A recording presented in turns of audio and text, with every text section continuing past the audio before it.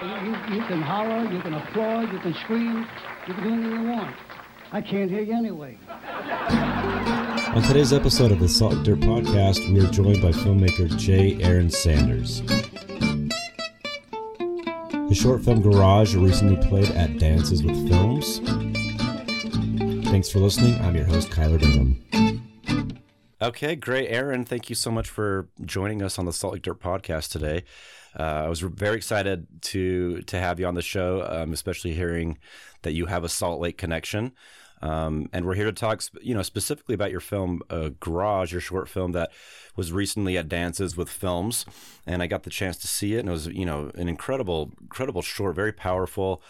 And so, yeah, maybe we could just jump right into it. Welcome, first of all, and then tell us a little about your path to filmmaking.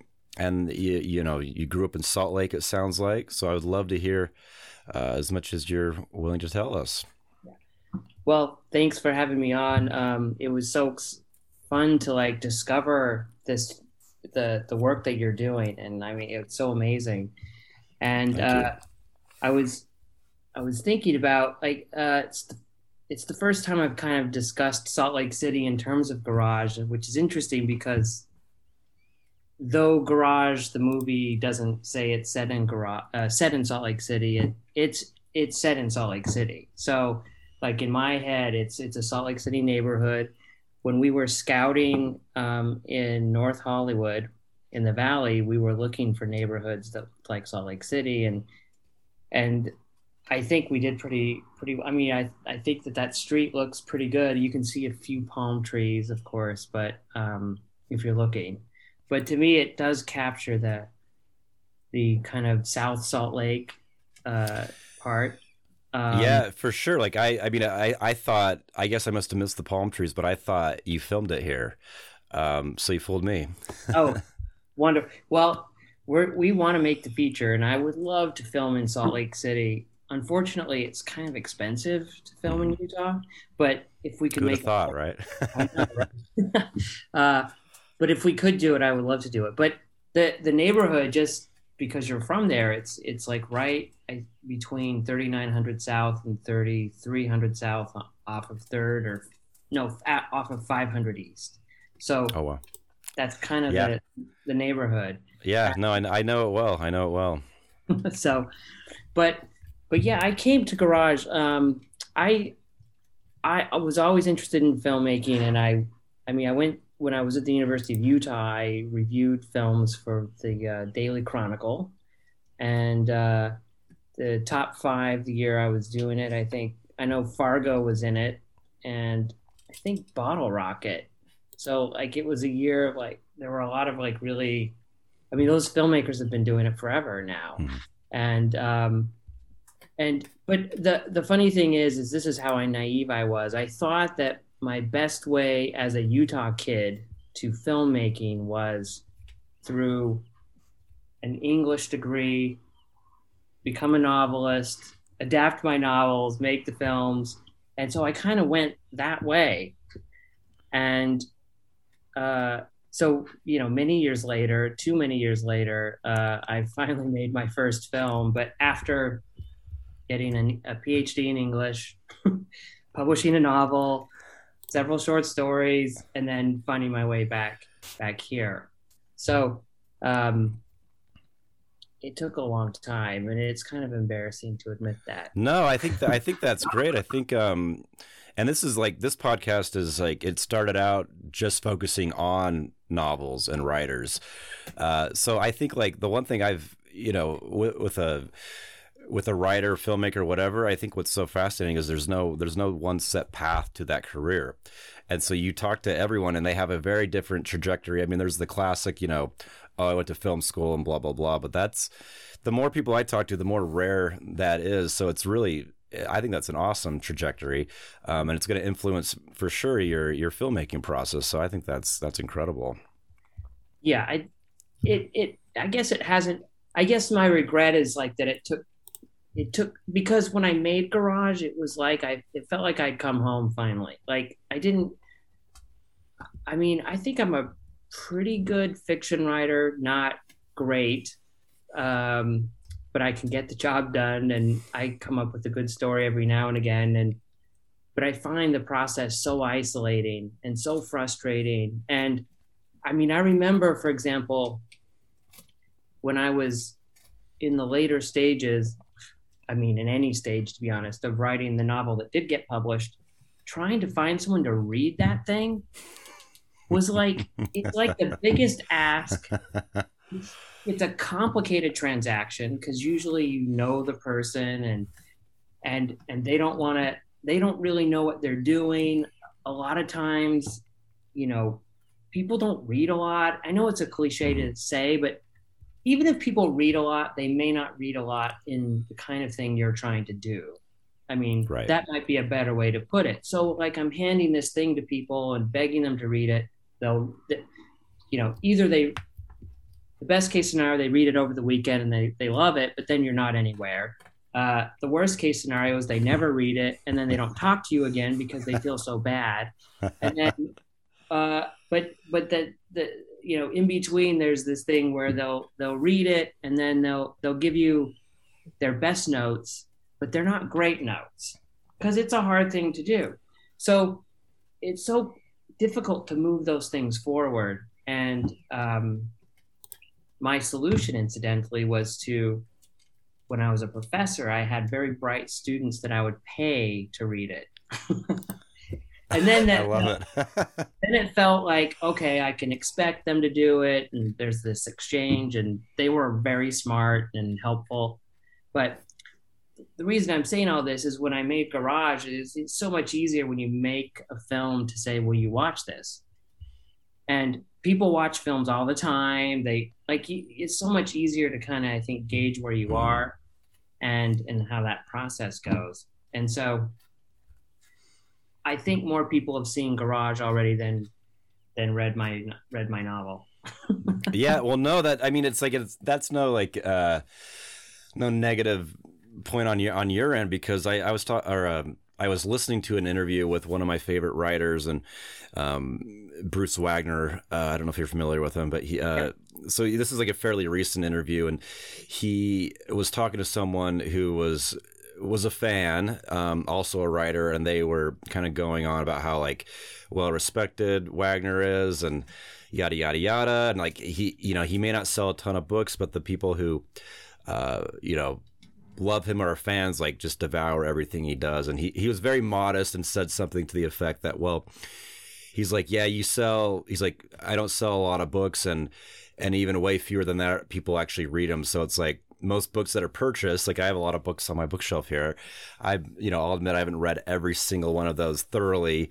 And so he was very like realistic about, yeah, it's a time investment, and unfortunately a lot of people don't read like they used to.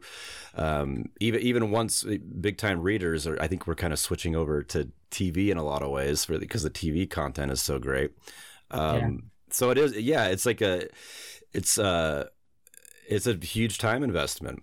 And so I think, and then, so there's that. And then I think, sometimes we can be lazy. I mean, I read a lot of books, but sometimes like, I just feel like watching Netflix, Yeah. So yeah, I think people definitely, they can just sit back on their computer or on their TV and just relax, especially with a short film. They have no excuse to give you some feedback there. Yeah, it's true. It is interesting. I remember that professor at the U, I think his name was, I can't remember his name, but he would say something like, he always liked to be provocative, and he would say things like, there's this built-in idea that it's always more virtuous to read than to watch television. And he was like, I couldn't disagree more. Like, it depends, like, what are you reading? Like, what are you watching? And I think, and also, so I think there is something there. Like, I think I feel like I was brought up that way, where it's better to read than to watch. But I'm not sure that that's true. And I'm not, like, the content is so good anymore. I mean, obviously you should probably do both, which we probably do. But I guess if you want to get something out there, though, I think it's it's easier to get more eyes on visual content or podcasts now than it is the written word. And even some of the people I admire, the books I would read, like they've moved to podcasts now and doing like what you're doing. Yeah, it's so true. Yeah, and there's some great podcasts like, you know, narrative, and just like the form of it is, you know, has become an art form in its own right for a lot of the stuff that's been put out there. So I think, like, you know, storytelling is ultimately what it's all about. So if you're telling a good story or an engaging story, you know, whatever the medium is, I think you've won if you can do that. Yeah, and I think the other thing, I guess maybe we're going down a rabbit hole a little bit, but that's okay.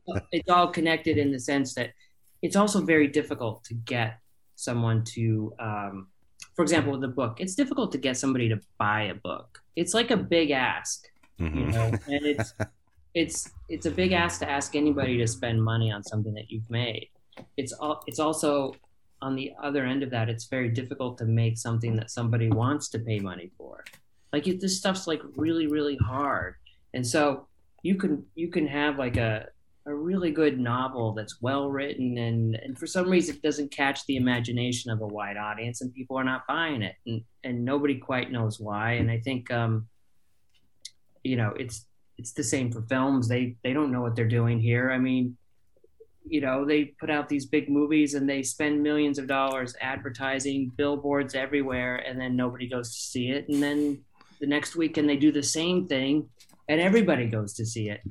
And so that's all very difficult. And I think for me, that's been the harder part as I have moved through my career is to kind of like be okay with that, and to just kind of come back and do the things that speak to you, you know, or speak to me, and that where there's something, and I think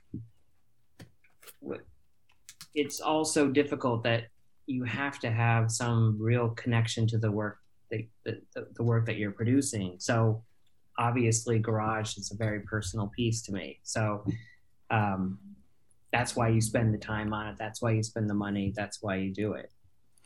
Right. Yeah. No, that's there's no rhyme or reason to what, you know, there's so many factors and stuff. Yeah. I completely agree. There's no like formula to figure out why did this not take off.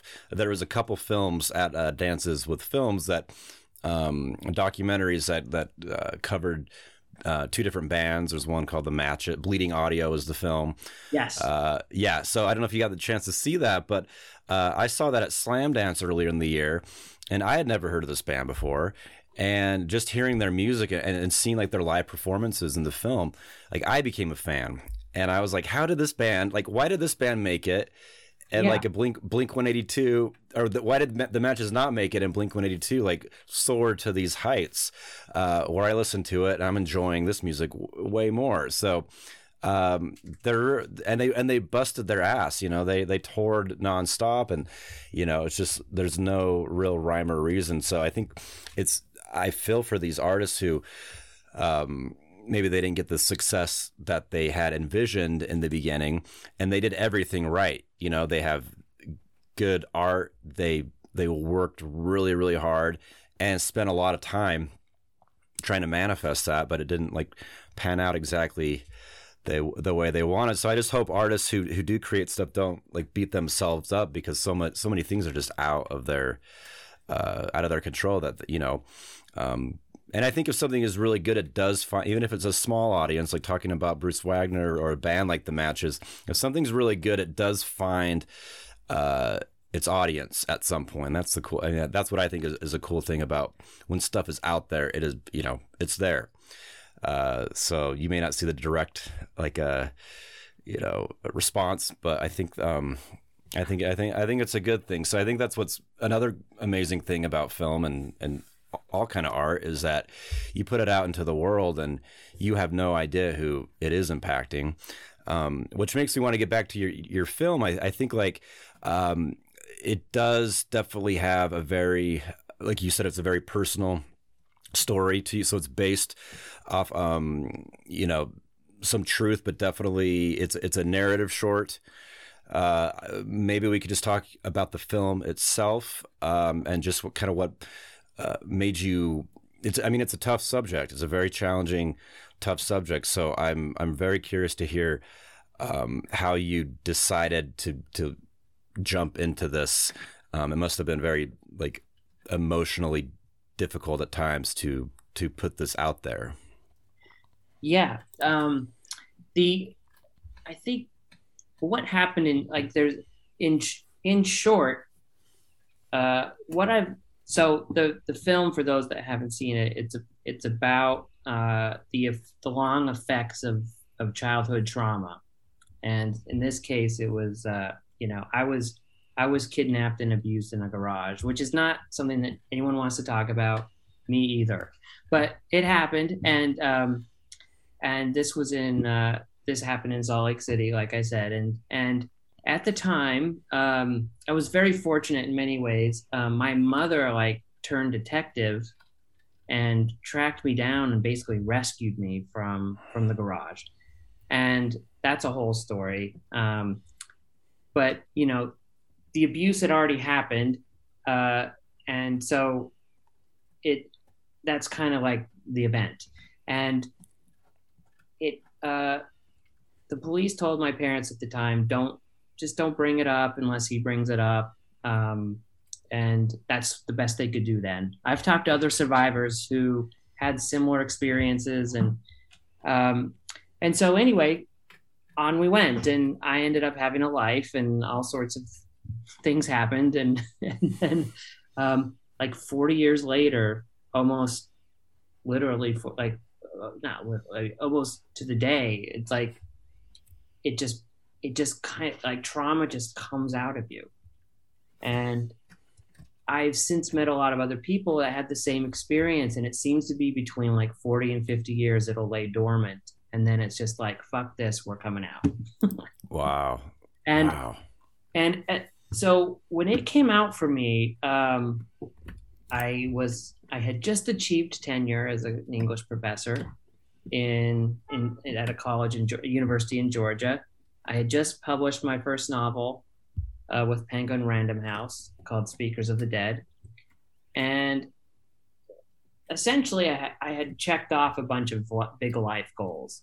I was married with 2 kids, and I'd just gotten divorced actually, but I had 2 kids and I'd been married, and it was it was at that moment that I stopped being able to live the way I was living. It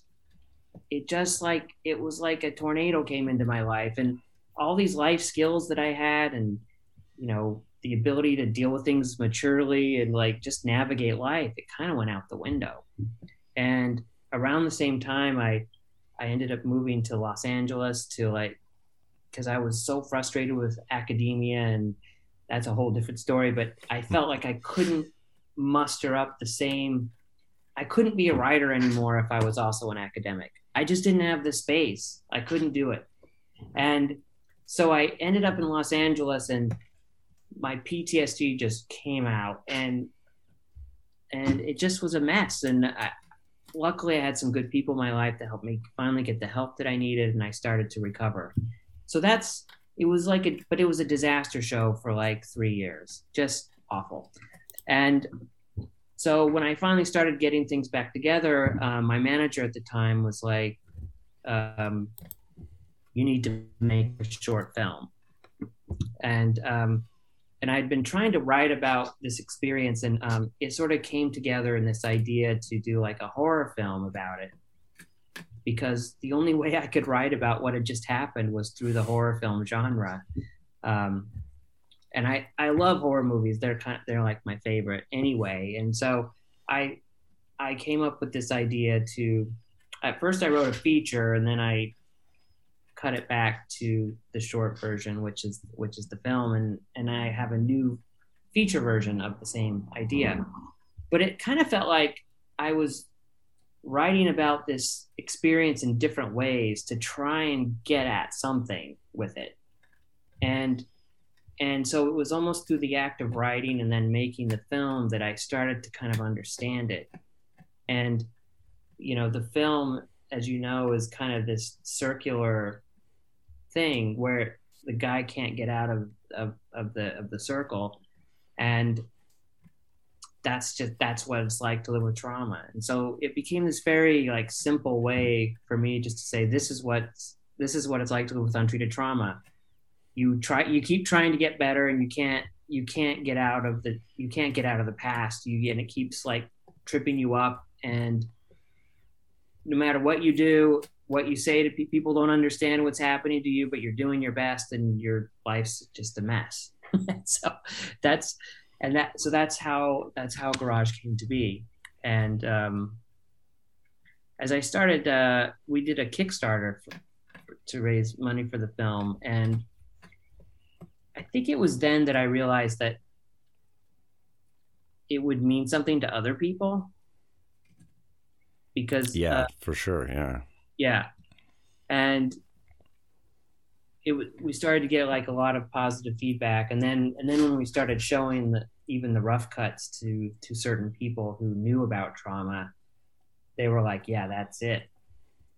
That's what it's like." Mm-hmm. And so I mean, it's an incredible film. I really hope people get the chance to see it, and that's so incredible that you have a feature in the works. That's like the ultimate goal. So that, I mean, I think that's definitely it's definitely an important story, reality that it is unfortunately, I think, brushed under the rug a lot of the time. So I think it is, and I love the visuals you gave just like put you in so much emotion. When people get to see it, they'll know what I'm talking about.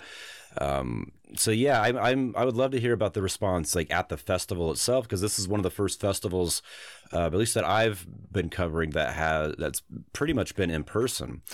So there's audiences and there's people to connect with and talk to, whereas the last year or so there's been a lot of it's just been we're stuck online on Zoom.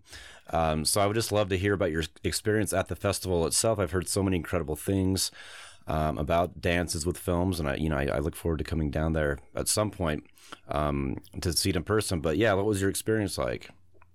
Well, it was incredible in a word. First of all, that you have just the experience of being in a cinema after what we've all been through, and we had never seen our film on the big screen either, because we would have in normal times, but we had to shortcut those and do a lot of it just through Apple TV and things. So there was that part of it. It's a huge screen, great sound. Dances with Films is an amazing festival. They organize so well. They communicate with the filmmakers so well. We had already gotten to know a lot of the other filmmakers, and so they were there supporting us. We also made it our premiere because we hadn't been able to gather with our cast and crew. So, and because it was in LA, we were able to invite everybody. So that was amazing. So we got to celebrate that. My parents came, which was very meaningful, because it's very difficult for them, I think, to see this story over and over, but they have been so supportive of my recovery. And then there was this moment like during the Q&A. So the screening was amazing. It was just so fun to see. And then we did a Q&A, and there was a moment where I was asked the question, like, why a horror movie kind of thing for trauma? And I gave very much the same answer that I gave to you. And in the middle of it, like, a bunch of people started cheering. It was kind of, the cue was like survivors, and like survivors will understand or see themselves in this. And a bunch of people just started clapping. And it was really moving, because it was, the applause was much greater than the people that were there to support me personally. And I understood, again, they were letting me know that they got it. And then after the Q&A, several people, which often happens now when we show the film, they want to talk to me and just briefly tell me that they're a survivor too. And it's really powerful because, like, we had another event online where it was like a test screening with some people in the trauma community, there was like a 68-year-old woman from Toronto who said she felt seen and heard for the first time after watching this little horror movie. Yeah. And so that,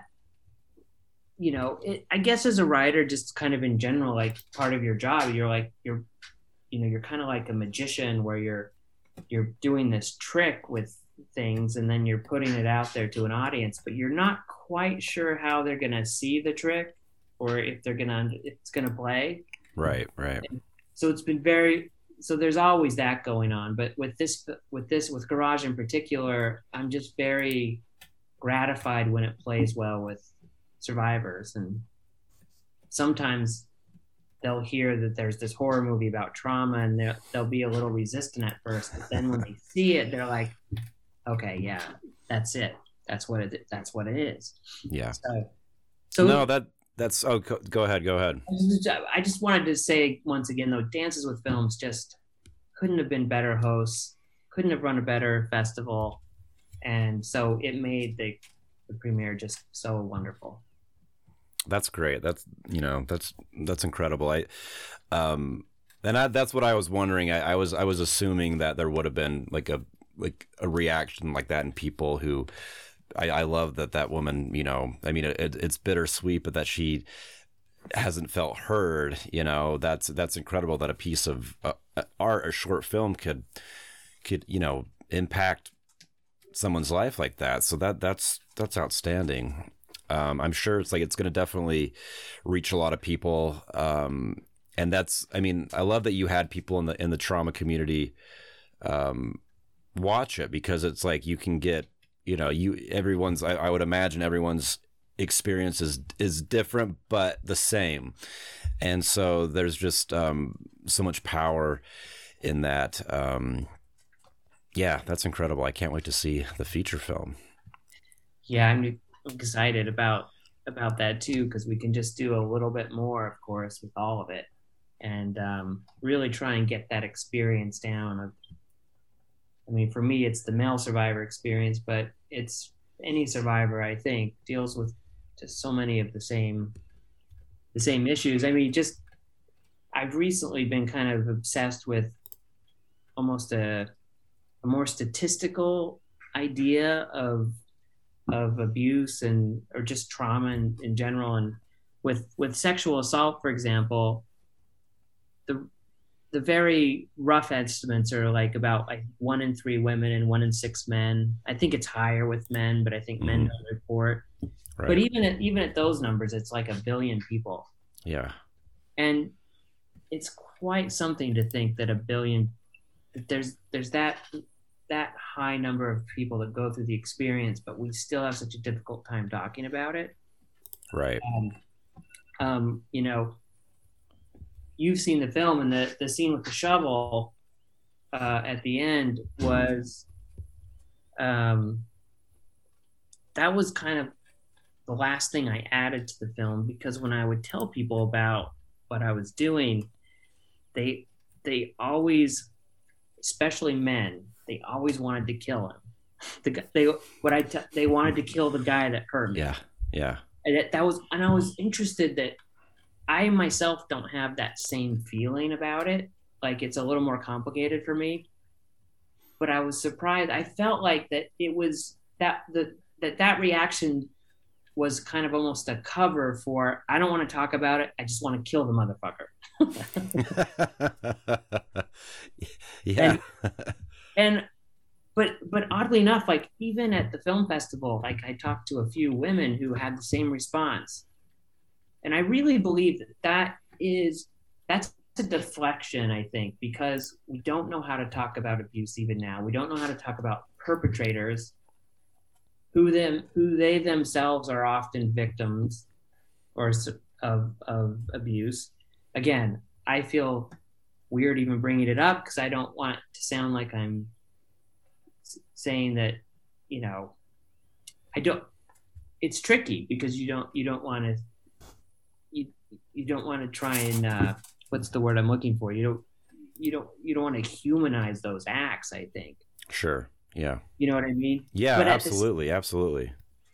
But at the same time, the fact that we can't talk about it is not good, I think. So I don't know exactly how to talk about it, but I think we need to talk about it more. And I think that I was trying to show in Garage that even when, I guess I can just say it, like it's a short film and people will see it or they won't, but the main character gets to like bash the guy that did him. You know, he bashes him in the head with a shovel, but it doesn't fix anything. That's the whole point. It's like nothing he's doing, even that doesn't solve the problem that he's dealing with. So I think, anyway, in the feature, I hope we can get into more of the terrain here. And I think hopefully I'm not the only one doing this work, obviously. In fact, you feel often like I'm the only one that gets this, I'm going to do this thing. But then you do it and you realize, no, there are a lot of other people that get it too. And they're also doing similar work in their own way. And maybe we're having a time where we can start to talk about it more. No, I think that's, very, very important. And there is like, with stuff like this, I'm no expert at all, of course, but it's like, I think just, maybe there's no right way to talk about difficult things, but to just start talking about it. That's the step that is going to put us as a culture, humans, in moving in the right direction. So yeah, just like kind of logistically with the film, because I did love the short so much. I know it's like it's a lot of money and time and like all kinds of moving parts to make something feature film. I don't want to press you on time frame, but I'm just curious about like what is the next step? Another Kickstarter possibly, or where are you in this process, if you don't mind telling us? Yeah, well, we've met a few people who want to be a part of it, and so I think right now we're starting to build a team. It's funny. It's I don't know if if you remember that story when you were a kid about the little red hen. Oh sure, yeah. Yeah, making the bread and no one wants to help, but everyone wants to eat the bread. That's very much like filmmaking. And so but the key thing is money. Like, so if I were to announce I have $3 million to make this movie, I mean, there would be a line from like here to the ocean, but it's like getting the money. So we're trying to, we're building our team, and then we're going to raise the money. And then, but we have all sorts of pieces that we could put in place. And so you kind of have to figure out like what, usually do like 3 different budget ranges, and like we could do it for this, we could do it for this, and we could do it for this. And obviously everybody wants the most money. So like if we could get $5 million, then that would be one movie, or 2 to 3 as another. And then if you want to just go film student again, we can try and do it for like 500,000. But it's really hard to do films for like less. So anyway, I'm hoping to find a way to raise a few $1 million. But I think you also have to put a timer on it. So I'm thinking it would be nice to be shooting in like 18 months or so. And I think that's kind of a realistic time frame. Yeah. Yeah. But there's a lot to do. I working on just the short film, like I was like the first person on it and the last person on it. Right. And it's a long process. But it's really exhilarating, I think, compared to the novel writing, which was so isolating. Mm-hmm. This was like so fun to work with all these different people and to have all these different things going on. And but it just comes down to the money. And I don't think the Kickstarter can do it for a feature, the feature that we'd like to make. But if we had to do a Kickstarter and then make it, at some point we do that, I suppose.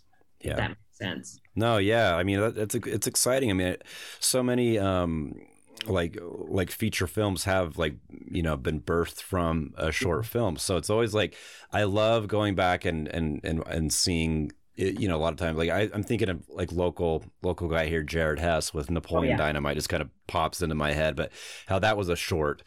I think it was a black and white short, even if I'm not mistaken, initially. So it's kind of cool. When you see the film, a lot of times that's what happens because it's more publicized, and then you go back and people see the short film. It's really incredible to see the elements of what kind of spawned this huge project. So definitely excited to see it. And so in the meantime, so you're living in Los Angeles, you're no longer a Salt Lake boy. So in Los Angeles, what do you any other projects just to like kind of pay the bills type thing? What are you doing down there? Well, I consider myself like a screenwriter, so I'm always like working on scripts and so I have a few feature scripts that I'm finishing right now, that are not meant to that I don't want to direct, that I want to just sell, and then I do a lot of script doctoring or script consulting or whatever, and then like everybody else here, I have a part-time job with a nonprofit that I'm able to do. So everyone here hustles. It's interesting. It's a whole culture of hustling, and oh yeah, but, for sure. But yeah, so everybody does. Was maybe the most surprising thing for me, like coming out of academia, was to move to Los Angeles and just see that everybody's doing at least a few things, and everyone comes out here because they want to like do something creative. Well, not everyone, but so many people do. So everyone's out here just doing it, and it's like, it can be overwhelming when you're not doing well yourself, but it can also be really cool when you're okay. Yeah, no, that's been my experience. So I come down there, a couple times a year, and I have friends down there. So it's always kind of like, I hadn't really realized that until several years back that, you have to hustle down there. It's expensive. And it's like, even if you work on a project, that project ends eventually. If you're making money on that project, it's over. So there's always like a constant, hustling, it's very cool, like meeting the people who, can live like that. Cause so many people, they would just, internally collapse. So, but I'm always fascinated. I think like, I had talked to a writer a while back, and he's not in Los Angeles, but now he makes a living as a novelist, and him and his wife for years they ran a travel agency, which probably is kind of a defunct type thing now, for the most part. But he said it was like very important for him. He even for several years, while he could probably have made a living as a writer, he stayed doing his travel agency thing because he was like, I got so many more ideas, and I was living like out of the community of art and creative. So it was kind of like it gave him like a structure that that was helpful to his art, which is like was really cool to hear. I think because most people like I'm working on a novel right now. Cool. And I'm a high school teacher here, so it's kind of like I was always like, I teach. I mean, I love teaching high school, I really do, but it's like I would much rather be a novelist. But it's kind of cool when you can be like, oh, you can be multiple things. You don't have to just be this or that. So it's very cool talking to people, especially in Los Angeles, because that is the norm. Of you have to have multiple things going at all times. Yeah, and I think, and I got this from when I was teaching too, and maybe it's the same. But when you have something to push up against it a little bit, like when you, it's almost like when you have something that else outside of a creative thing that has to get done. There's this thing where I can say, well, I'll do it in an hour. I'll do it in one more hour. and it like the pressure builds and builds and builds. But in the meantime, I'm getting writing done. And then at a certain point, I have to like burst into that other world and like knock some shit out. And then it's a race to like get back to it. And Yeah. and I think without that, I got used to it in academia when I was writing fiction at the same time. And so I very much still carry that with me, where I like almost having that other thing to push Yeah. up against it. So Yeah, I think it can be like that makes I like that the way you say it, push up against it. I mean that I can relate to that completely. That's interesting. and teaching, Well, let's see. Oh, go ahead. teaching's really difficult for people that don't know. Like I think people don't understand what teaching is. It's very, very difficult. It's, for me, it felt like it was not at all, like for me, I could not retain all the information in my head enough to just show up. And I wanted like to be that old guy that had like a folder for October 12th and just show up and look at the folder and go, oh, okay, this is what we're doing. It doesn't work that way for me. Like I had to be in the stuff. So I'd be reading the books the day I was teaching them, and then you go in and you perform for like 30 kids that don't really want to be there. And then you're just exhausted after that. And it feels like you're bombing most of the time. And there's nothing more stressful than being on stage and feeling like you're bombing. And that's what teaching's like to me. It's like, so. Oh, that's beautiful. No, that's exactly what it is. I teach all different levels of kids, but like so half of my schedule, and I kind of like it like this. I teach like AP and concurrent enrollment classes through SLIC, Salt Lake Community College. Yeah. So that's like half of my schedule, and then I have the other half that they're just trying to eke by to get their diploma. So it's kind of interesting just seeing like the different kinds, but it is like, you have to be comfortable bombing. So I think back to my first, I've been in public education for 14 years now, and I think early on it was just so like excruciating, and now it's like I kind of like when I say it like a bad joke or something that connects, and it's like they just kind of get a cringe because at least they're paying attention. But I relate. I mean, just at the high school level, not at a college level, but it is like it's exhausting. Yeah, yeah. It's so exhausting. I mean, like today, we've only been back, I think, 3 weeks. So usually I notice it takes me about a month of coming back from the summer to kind of like physically be able to at least like handle it. So I just, I came home and I took an hour nap before I got on to talk to you today. Cause it depletes you, and I'm the same way. I'm a history teacher. I have a master's in American history, but I'm constantly like, I've forgotten way more than I have to relearn a lot of it. Just so I feel like I feel comfortable being able to talk what I'm going to talk about. So, yeah, it's an exhausting profession. I was just telling my wife on the way out this morning, I'm like, I don't know if I got the 20 more years of the like I think I'm gonna. I do love it, but it physically is exhausting. It is. When do you write? That's a great question. So it's like that's one thing I've always struggled with. So I really try to focus on like my breaks, that I have off, and then like tonight I'll probably write for an hour and a half. So I find like if I like write when I come home, I'm just kind of like shot. So maybe I might lay down for a little nap, and then have dinner, and then I'll write for an hour or two, and then on the weekends I try to do more.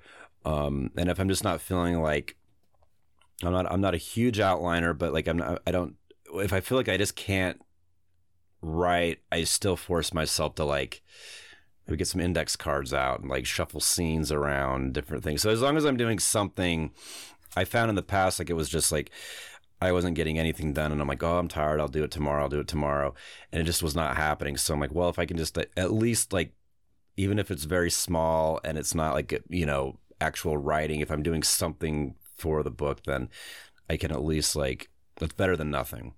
So, yeah, it's really hard. And cause you know, you're writing something that you're emotionally involved with. So you're depleted physically and emotionally from work. And then you jump into this other world. But I really try to, like, I've worked on this book that I'm on right now for 4 years. And, you know, it's my first book. So I feel like every summer I've really spent a lot of time focusing on it. So hopefully, like, I'm in, like, I would hope, I'm hoping the next year or so I can start sending it out. And then that's a whole other process that will be new to me, but I've heard a lot of, you know, so we'll see.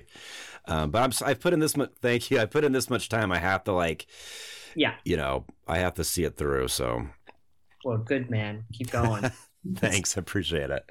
Yeah. I got to go back and read I didn't realize you had a novel, so I'm going to go get a copy of that.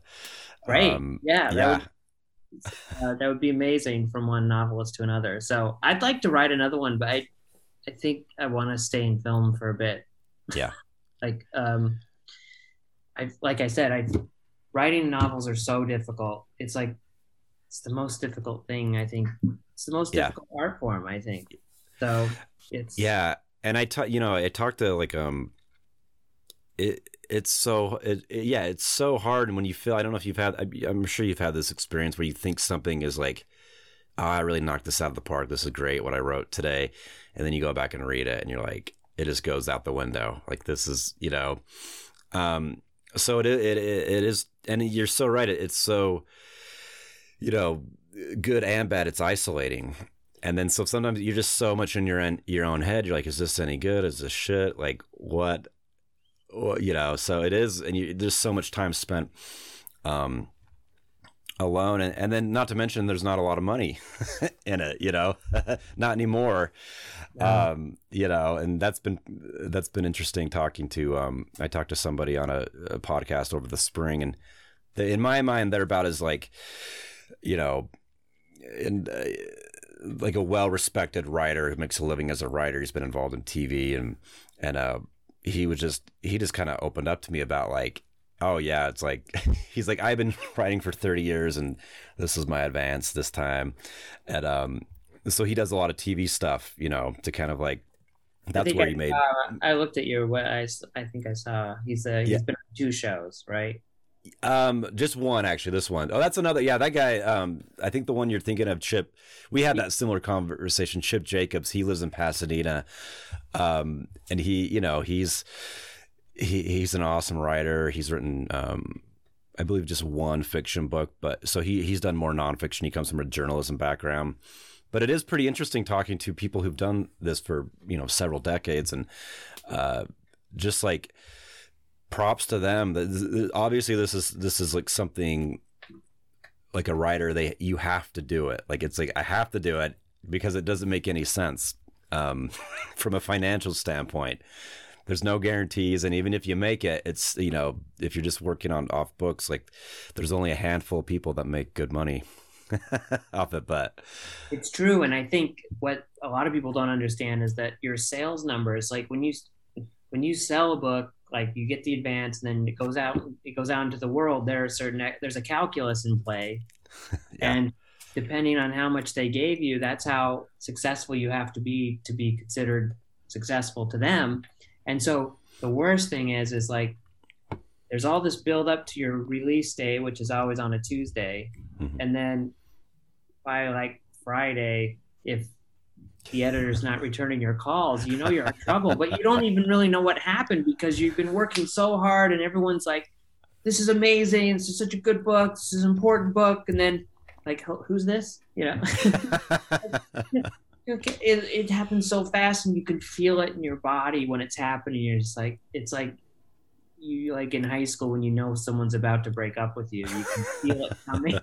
So, but it's all of this is to say, like, with all this stuff, and so for me, like, with Garage and with Speakers of the Dead, my novel, you have to celebrate the successes because they come and they go and they're fleeting, but it's more, I think, about the process. And it's like, it's the day when you didn't want to write and you showed up anyway and you got part of a scene right and you know you did it, and it feels so good, and it sets you up for the next day. And it's like it's a daily reprieve from blowing your brains out. I love that. That's what being a writer is. It's one or the other, and so it unfortunately. I mean, the best. It's always about the process, though. When the process is going well, things are going well, and the outcomes are so. They just I mean, I have some friends out here, and also writers that I know who have been very successful, and they're no happier, or their lives are no simpler than mine, really. So it's just another set of problems. So just going back to what we we're kind of touching on at the beginning of the episode, just like, you know, damn better well enjoy the process, because there's no guarantee where this will land, or if it will land, or what. So I think that's ultimately why any of us started doing any of these things, is because the process was what we love. And so all the other stuff, you know, it's hard to put aside, but I think it needs to be to make good art. But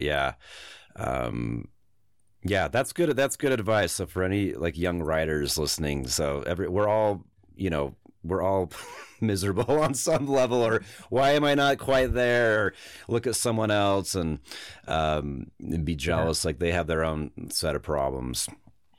There's no there. That's the. But it also is like, it's amazing to. Sometimes I just have to stop and think, like if I had told my 20-year-old self like what I'd be doing now, and I won't say my age, but I would say that's great. Like, good for you. You did it. Like, you did what you wanted to do. And the fact that how you feel about it's a whole different thing. But it's like, when you get to do it, like, you're doing it, and it's like, that's the thing. That's it. And it's amazing because we get to do it. So yeah, that's so true. I mean, it's so true. I think, I couldn't have said it better. So, anything else you want to say before? This has been an awesome conversation. I felt like I was a little all over the place. I didn't get to say much about Salt Lake City, but I love being from Salt Lake City. I think my two kids live there, so I still, I get to, it's still part of me. I mean, the University of Utah was just, I had the most fun going there. And I discovered film, well,